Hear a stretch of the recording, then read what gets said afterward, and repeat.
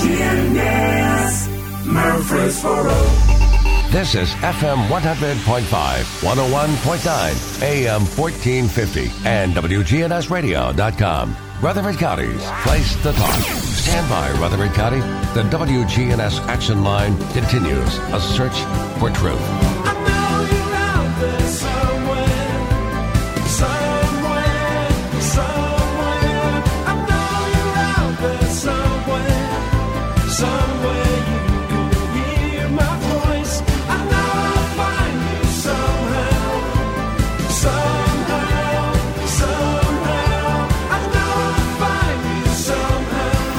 Good morning to you. Welcome into the Action Line from WGNS.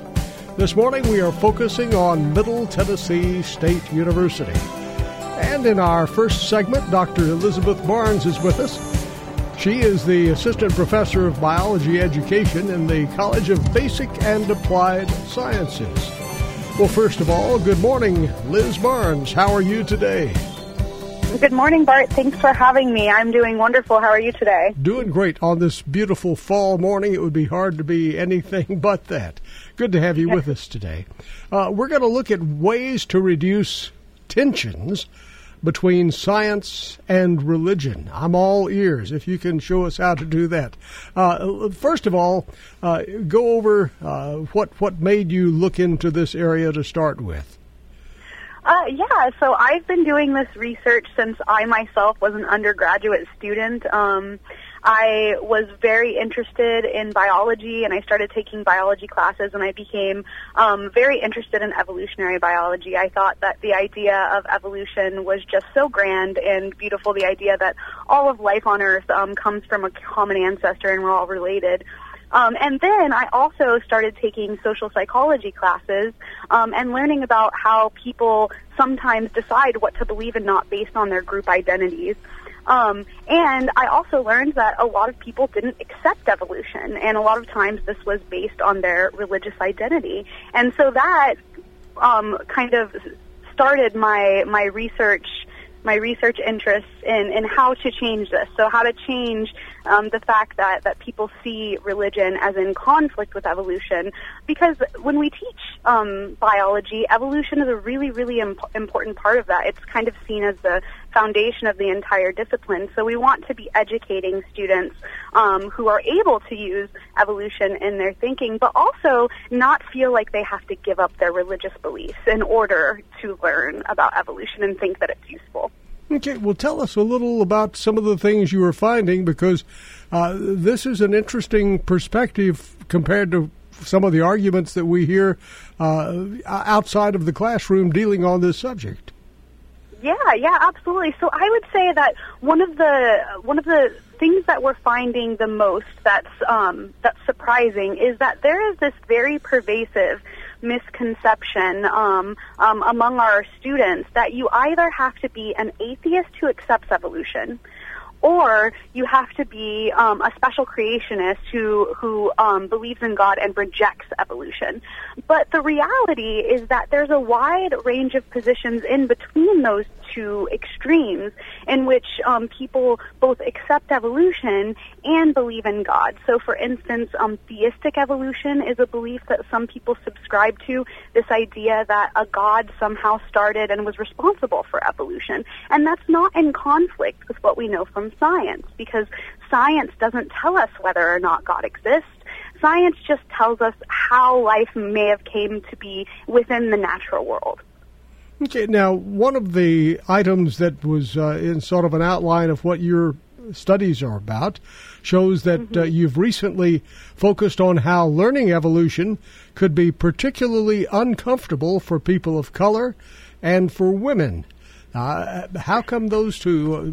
Why are they separated on this? Yeah, so this is something that I've been uncovering in my data over the last 4 years now. When we're looking at students and their experiences learning evolution, one thing that I started to notice is that the students of color in my data set were having more negative attitudes towards evolution when they were learning about it.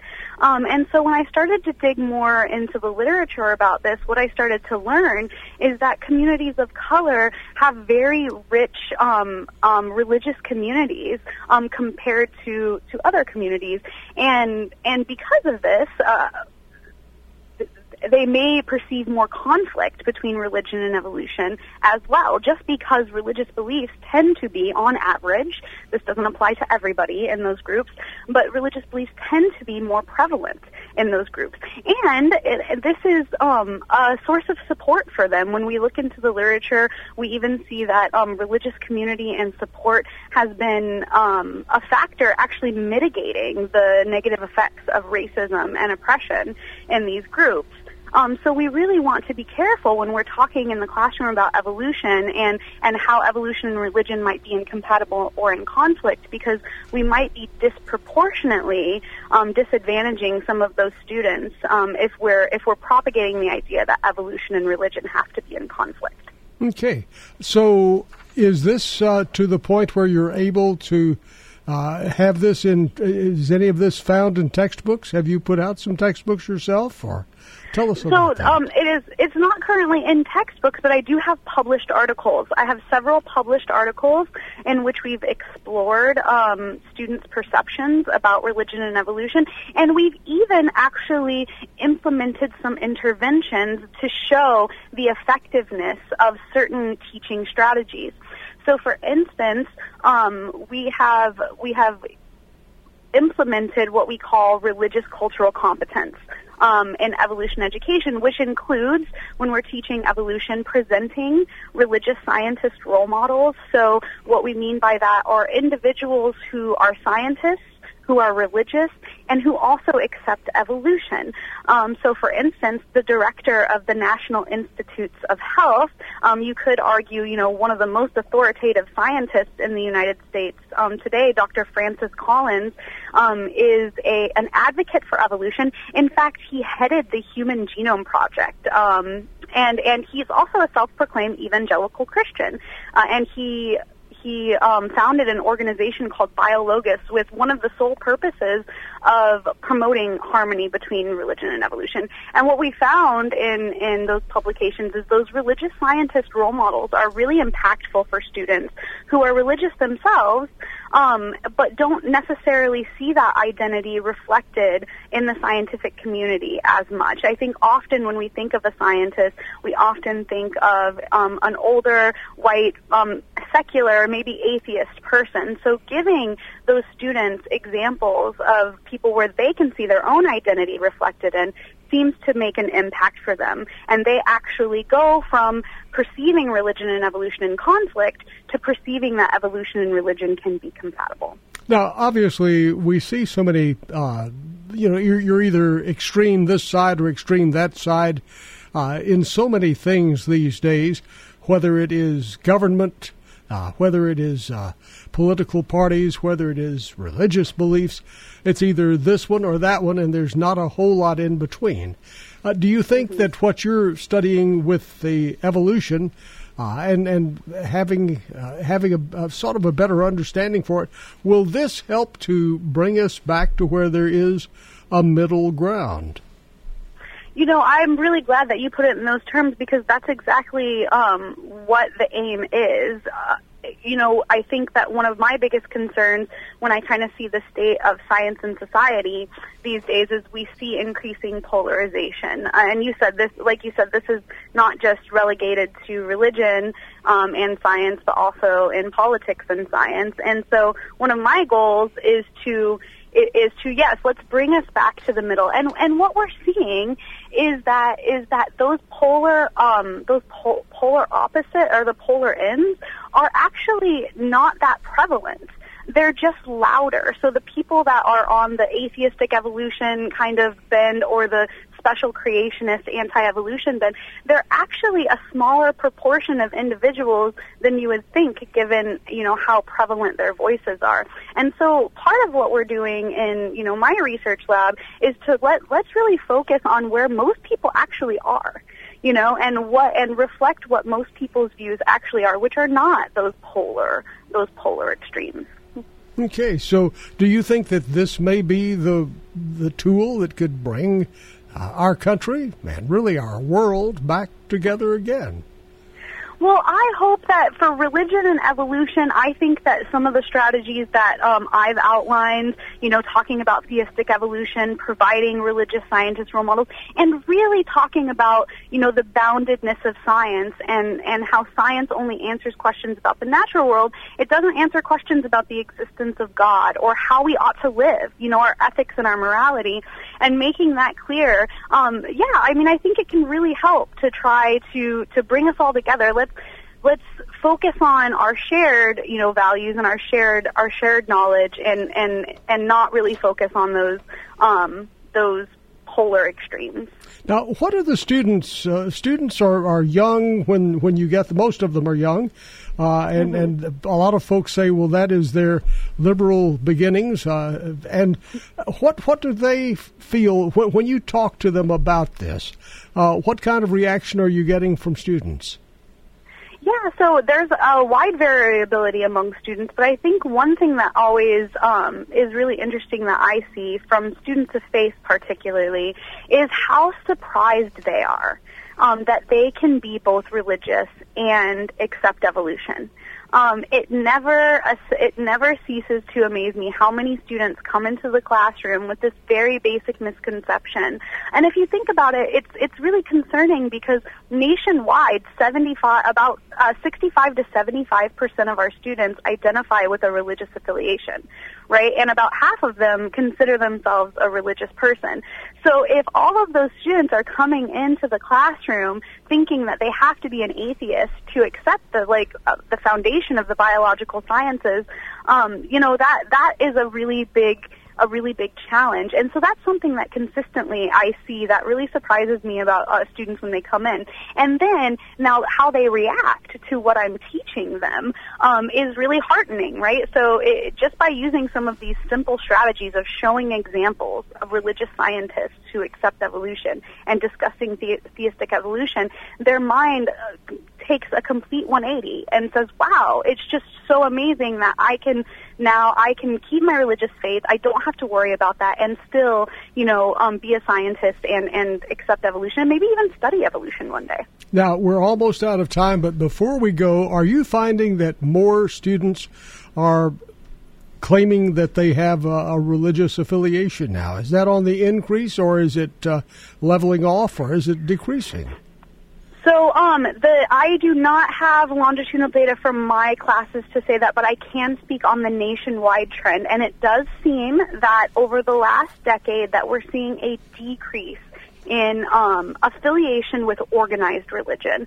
So people are remaining spiritual. People they're remaining believing in God, but it seems like there is a disidentification with organized religion over the last 10 years. We've seen about a 10% decrease in those who affiliate with an organized religion. Very good. We have about 30 seconds left in this segment.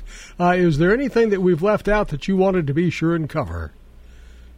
Well, I just want to say that I'm a brand new assistant professor here at MTSU, and now I'm really excited to be taking these ideas about religion and evolution and to start applying them to politics and biology and society as well. So hopefully in the future I'll be on your radio show talking about how to reduce tension between politics and science. All right. Well, I hope you come up with that answer and a solution for that. It would be a whole lot happier place. We do thank you for joining us this morning. Dr. Elizabeth Barnes, Assistant Professor of Biology Education in a College of Basic and Applied Sciences. Dr. Barnes, thank you. You have a great day. Bye-bye. You too. Bye. Stay with us. We have a lot of other subjects to cover this morning. Some really fascinating topics. That last one was phenomenal. Stay with us, won't you? The Action Line with Bart Walker. Weekday mornings at 8:10. WGNS, your good neighbor station. Rutherford County's place to talk. At Bud's Tire Pros, they care about those who live and work here because you're a big part of what makes this place great. This is Kay Mitchell at Bud's Tire. Come by and see us at Bud's Tire, 3600 East Main Street, or call 896-TIRE. They will be here through the good times and the uncertain times. For those who are out on the road, stop in today to see their full lineup of Michelin tires. For whatever you drive, Michelin has a tire to fit any need. Bud's Tire Pros, they're essential, they're open, they're local. Visit them online at budstireprostn.com. October is Car Care Awareness Month, and First Class Sales and Service in Smyrna wants to give you 10% off for your fall tune-up. So stop by and make sure that heat is blowing hot and your air conditioning is not. That's 10% off for your fall tune-up at First Class Sales and Service in Smyrna. This is Peter Demas with Demas Family of Restaurants. When it's getting cold outside and you don't want to really get out of your car, Demas's has now started a curbside service. So you can order online, put your make and model of your car into the website, and when the food is ready, we will bring it out to your car, and therefore you can still be in your pajamas and come and get lunch and go back to your home if you want to. Curbside service. It's just another level of service of which we are trying to provide the residents of Murfreesboro. Visit us online at demasrestaurants.com. If I could talk to the animals. Hi, this is Amanda from Animal City, right here in Murfreesboro. Whether you're looking for a new pet to add to the family or accessories to keep your current pet happy and enriched, Animal City is the place for you. We are excited to announce that our fall fragrance pet odor exterminating candles are here. If you have not experienced these, you should stop in and check them out. Animal City, 919 Northwest Broad Street, right here in Murfreesboro. Thank you for allowing us to serve you for 30 years. Well, good morning. We're still looking at a steady flow of traffic here on 24, especially going westbound here up by 840 Elmaville Road. Traffic's been in pretty good shape, actually, as far as really bad wrecks. Stop and go down sections of Middle Tennessee Boulevard here right now, just busy where you pretty much would expect. Celebrate autumn at Ober-Gatlinburg during Oktoberfest now through November 1st. Music, food, live entertainment. Check it all out at obergatlinburg.com. I'm Commander Chuck. You're on time traffic. Thank you, Chuck. What about the Murfreesboro weather? Brought to you by First National Bank of Murfreesboro. We'll have mostly cloudy skies for the forecast. Highs warming into the upper 70s. Partly cloudy tonight, 59 for a low. 79 on Tuesday with sunshine. I'm meteorologist Mandy Faluber on News Radio WGNS. Currently 61. COVID-19 has changed our world. And First National Bank of Murfreesboro is here to help you. During these uncertain times, it's good to have a friend to walk with you and help with financial guidance. First National Bank of Murfreesboro is here to help you with free text banking, bill paying, mobile deposits, and more. I'm Shelley Rigsby, manager of First National Bank of Murfreesboro. And I'm Amanda Gentry. Now a part of the Capstar Bank family. Member FDIC. On air, online, and on the phone. You can listen to us anywhere. News Radio WGNS is Rutherford County's place to talk.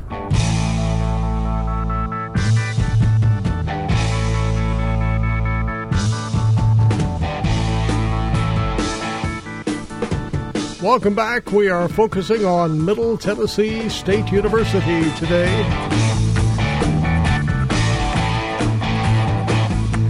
By the way, our birthday winner from Simply Pure Sweets Bakery and Cafe is Jack Gritton. Happy birthday to Jack Gritton, our winner today. And our good neighbors of the day, David and Vicki Reed. David and Vicki, they received flowers from Ryan Flowers, Coffee and Gifts. Jenny Harrison and the family over there at Ryan's. And David and Vicki, the person who nominated them, said they are such great people. They're always helping in the community, and they always put others first. Good neighbors, definitely.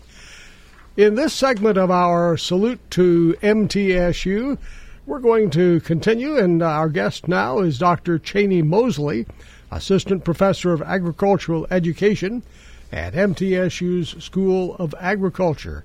Good morning to you. How are you today?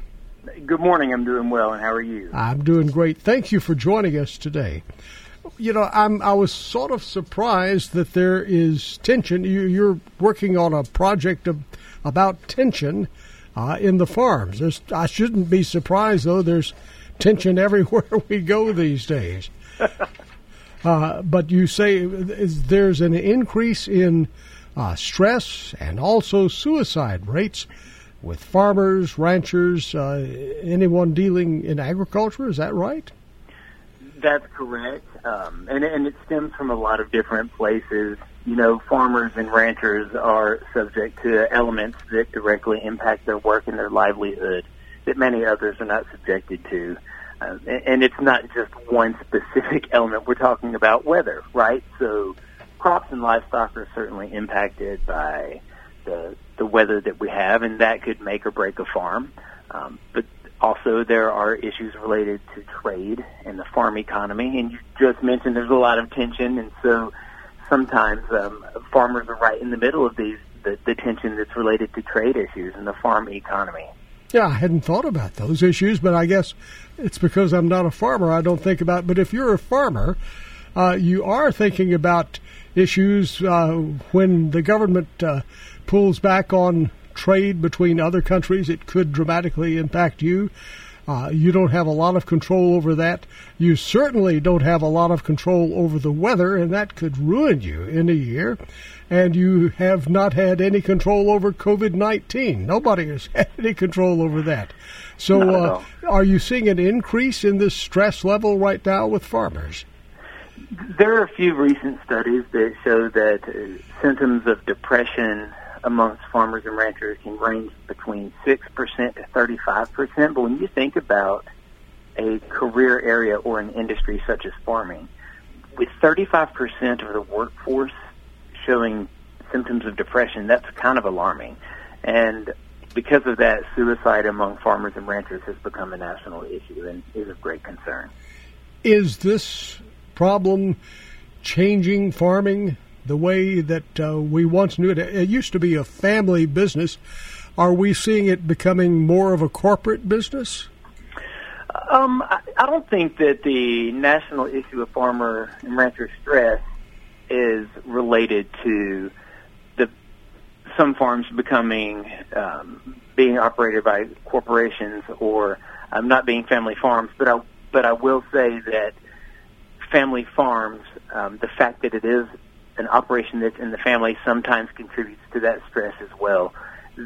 The average age of the family farmer is rising, and for many family farms who have been running their operations for years, something that they are experiencing is that children may not be interested in continuing that operation because they have a desire to move to an area that offers greater amenities such as health care or dependable internet access or more social opportunities, or they're moving away to go to college and they're experiencing other things. And so concerns about who to transition the farm operation to, or even if there is someone to transition that farm operation to, can also relate to farmer and rancher stress. Now, is this a problem that's pretty much in all regions of the United States, or is it in one area more than another? It is pervasive across the United States. The grant that we received from the United States Department of Agriculture worked to establish 4 regional hubs, if you will, to support farmer and rancher stress. And it involves a variety of things, including research and also outreach and creating resources. So because it is a national concern, they created these 4 regional hubs, and Middle Tennessee State University, in collaboration with a lot of other partners, will be focusing on the southern region, which includes 13 states and the territories of Puerto Rico and the U.S. Virgin Islands. Okay, I don't think about. I don't think about those areas that much, but I don't think of them as agricultural areas. But I guess they really are Puerto Rico and Virgin Islands, things of that sort. Well, yeah, if you think about it, every community, every state, every territory in our country in general, agriculture is the basis of our economy. Every person depends on farmers for our daily needs: food, fuel, clothing, shelter, all the products and all the commodities that make what we do daily possible originates with a farmer. And so we may not be importing a lot of goods from Virgin Islands or from Puerto Rico, but in their specific territories, farmers play a very important role, especially being being that they are surrounded by water. Mm-hmm. So in reality, farming and agriculture is probably the most, or at least one of the most important industries in our world. I would argue that it is. Okay. I also like to say that as an industry, not only an industry, but farming is the oldest industry and possibly the oldest science as well. Now, since we're looking and living in the Southeast, this is, always thought of as an agrarian community. The Southeast is. It has to be really pulling at a lot of families. I can imagine the stress level is horrible. The person who's running the family farm, as you said, is getting older now, and in the past it was just sort of a natural thing to move this on to the younger part of the family, but now they're not wanting to take over that. Is that what you're saying? In some instances, that's the case, and that's not always the case, but that is a concern. It's interesting, though, that you speak about Tennessee in general being very agrarian, as are many of the states that make up the southern region. And when you think about that, you think about the average age of a farmer is over 60 years of age. These individuals, especially in rural areas, often emerge as leaders in those communities. They're leaders in their churches. They may serve in the role of deacon or elder or sometimes pastor, having dual careers, being the pastor of a church and a farmer at the same time. They are, in many times, viewed as the head of the household, the decision maker. And because of that, many folks look to farmers, especially in rural areas, for advice, for guidance, for counsel. They see them as the bedrock of a family and a strong person in the community.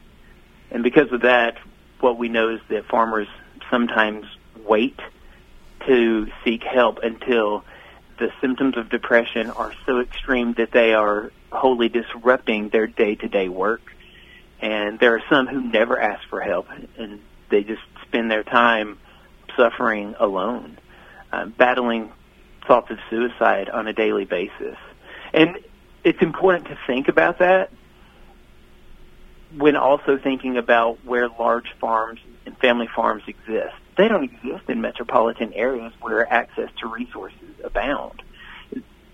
They're often in rural areas, sometimes remote areas, and because of that, farmers who might withdraw from social activities are also isolated geographically. They may not have the wireless internet access that I spoke about earlier. And if that's the case, they can't even complete a search on Google to see if some of the symptoms or things that they're experiencing are unique to them, or if it's something that others are experiencing, right? So those of us who live in Murfreesboro, in Nashville, and surrounding areas often become so dependent and so reliable on using the internet for resources to access information, but this is not something that those in rural areas have the privilege to do. Dr. Mosley, we are almost at the end of this segment, but before we leave, if the description that you are presenting right now, a family member is thinking that is so-and-so that he's describing, or if you're hearing this and you're saying, he's talking about me, what can you do? How do you find help instead of being that person that you described as just waiting there and enduring this? So there's two answers to that question. The first part is if you're listening to this and these symptoms sound familiar and you think you know someone who may be exhibiting these symptoms, as a family member, as a friend, as a neighbor, the best thing that you can do is ask a farmer how they are doing and initiate that conversation. Because when you open the door for communication, you're also creating an opportunity to connect, and that can make all the difference in the world. All right, so ask them. And if you are a farmer, the best thing that you can do is take that step to tell someone about the thoughts or the concerns that you have and ask for help. Do you go to the Farm Bureau? Do you go to MTSU? Where do you go? There are a lot of resources.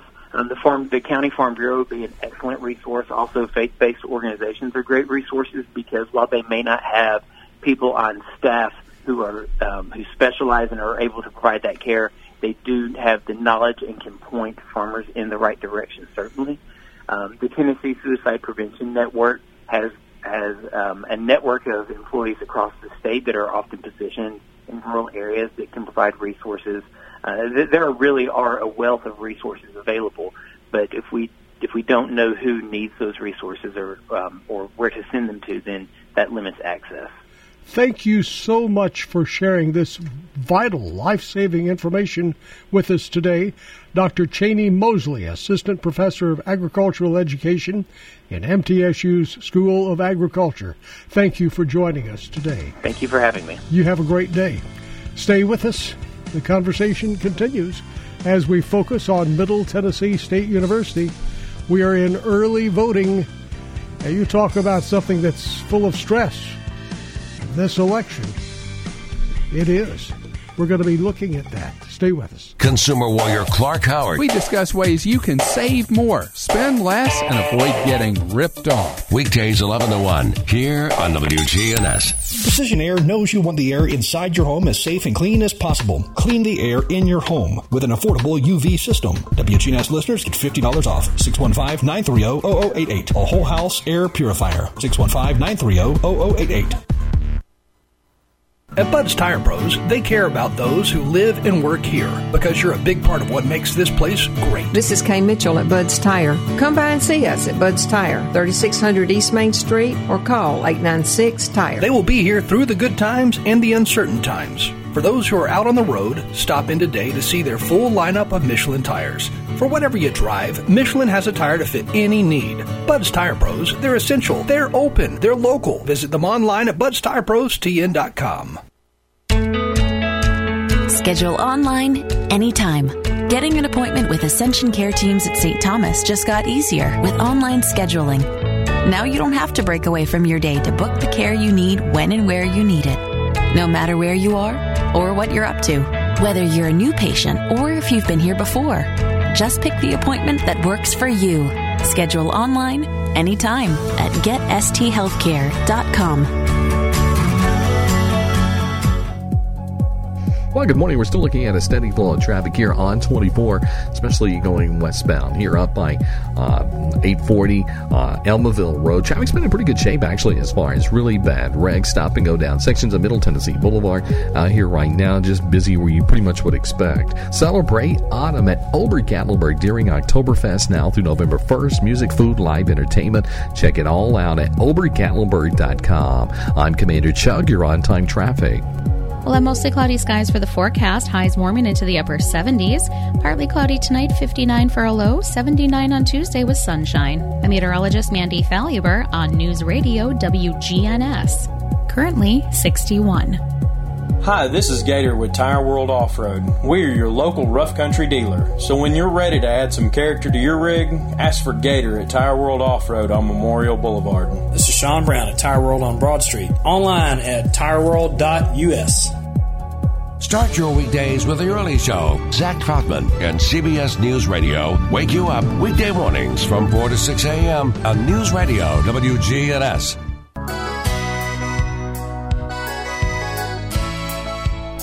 Our focus on Middle Tennessee State University continues here on WGNS. And in this segment, we're going to have as our guest Kent Seiler, political science professor and political analyst. First of all, Kent, great to have you with us this morning. Thanks, Bart. It's great to be with you. Good to have you here. And this is certainly an unusual year. Not only do we have the pandemic with us, we have a presidential election, and we have something that I haven't seen in a long time, and that is a vigorous outpouring of people wanting to vote. Do all of these have something in common? You know, Bart, that's a good question and a lot to analyze, isn't it?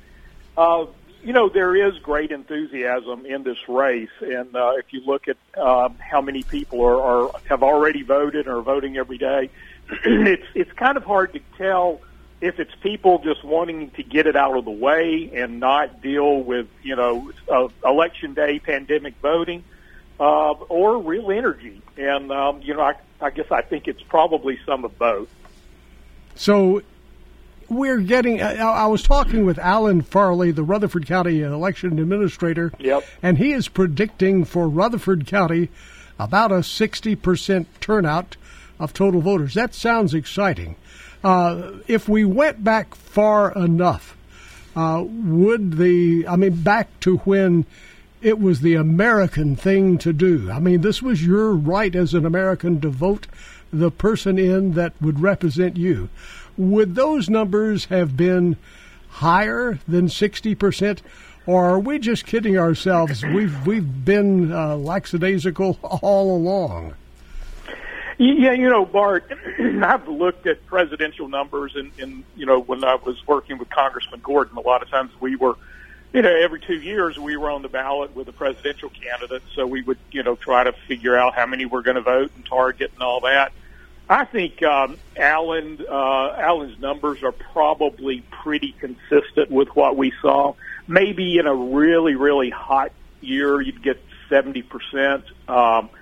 But it usually fell between that 60 and 70% range. And Alan does a great job, and he usually knows exactly what's going on. But the energy, there is incredible passion and energy about the race this year. A lot of the election 4 years ago was about Hillary Clinton. This one is a lot about Donald Trump, and Donald Trump has a way of generating very intense feelings with people. Some people love him and some people don't, and there's just a lot of energy out there. I think a lot of it surrounding President Trump. So you're thinking that a lot of people who are against him, they are vigorously out voting, and a lot of people who are for him and want to be sure he's reelected, they're also vigorously out voting. So you're going to have two sides of vigorous people voting. Will that make any difference, or will that just make a large number with about the same percentages? Probably the latter.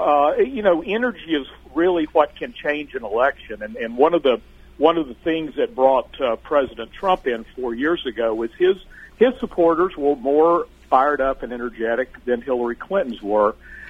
This time, like you said, there seems to be a lot of energy on both sides. The other real thing that could be contributing to the high early vote numbers is, upwards of 95% of the people have made up their minds and say they're not going to change them. So if you've already made up your mind what you're going to do, why wait? Now, if we went back 75, 100 years or longer in voting trends, would we ever have reached 80, 90% of the people voting because they knew it was the right thing to do, or is that just in our dreams? It's.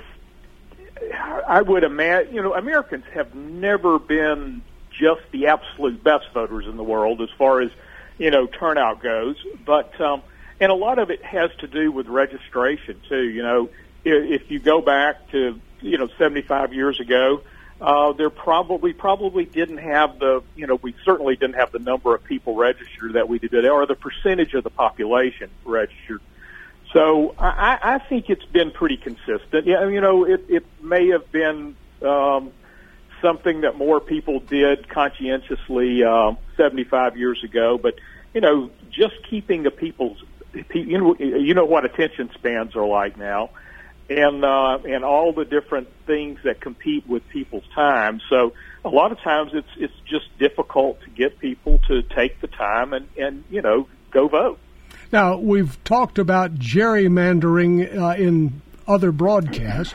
I think if you look at the counties making up our congressional district, U.S. congressional district, that would have to be what I would think is a case of gerrymandering, because you're looking at a string of counties from Rutherford County all the way past Chattanooga on over into Cleveland, Tennessee, having nothing in common with each other, thoughts or geography. How did that come about? I mean, there used to be some more logic in this. Well, politicians are allowed to draw congressional districts. So the party that controls the state House and Senate gets to draw the lines, and politicians, being politicians, are going to draw them to an advantage. And the 4th district is interesting because that was not a gerrymandering fight among Republicans and Democrats. That was a fight among Republicans. Republicans were looking at a way to get an advantage running in the primary in that district. You kind of had the Middle Tennessee contention fighting Congressman Desjardins, who is more of an East Tennessee or Eastern Middle Tennessee-based person. And Coffee County, you mentioned how Bradley County got there. Coffee County was in the 4th district, and at the last second, they had it taken out, and they put in half of Bradley County, and then subsequently, that was that Desjardins-Jim Tracy race, which Desjardins won by 34 votes. So that is, that little switch at the end is really what enabled him to win the election and still be in Congress. So it's part of politics. And so when somebody is saying, my vote doesn't count, there's one example that it did in a big way. It did. In that race, I live over on the north side of Murfreesboro in the Siegel area, and we had a huge downpour right the last hour and a half of voting, and I'm sure that kept some Tracy voters away, and he carried that Siegel precinct by huge numbers. So, yeah, one vote can make a real difference, and that's not just a cliche. And what you just said, I had never thought of. I mean, you usually see, people being in favor of one person over another, but you don't stop and think about a downpour. A lot of rain would make someone else win. But I can see now from what you're saying, that certainly is a feasible idea. Yeah, in a close race, there's so many, little elements that really can change the outcome. Well, let's look at the pandemic that we're going through right now. We don't know one day from the next what's going to be happening, what the COVID-19 numbers are going to be. They are up and down all over the area and all over the United States. How big of an impact is COVID-19 going to have? It's, I think, going to have a pretty significant impact in the presidential race. And, presidential races are, or re-election races, are a referendum on the incumbent. And what President Trump and his campaign have tried to do is make this not a referendum on Donald Trump, but a choice between Donald Trump and Joe Biden. But the pandemic and all the things that have happened there really keep this more or less a referendum on President Trump. And that makes it, it's a referendum on his handling of the crisis, and he doesn't want the race to be there. He wants it to be a choice between, two individuals.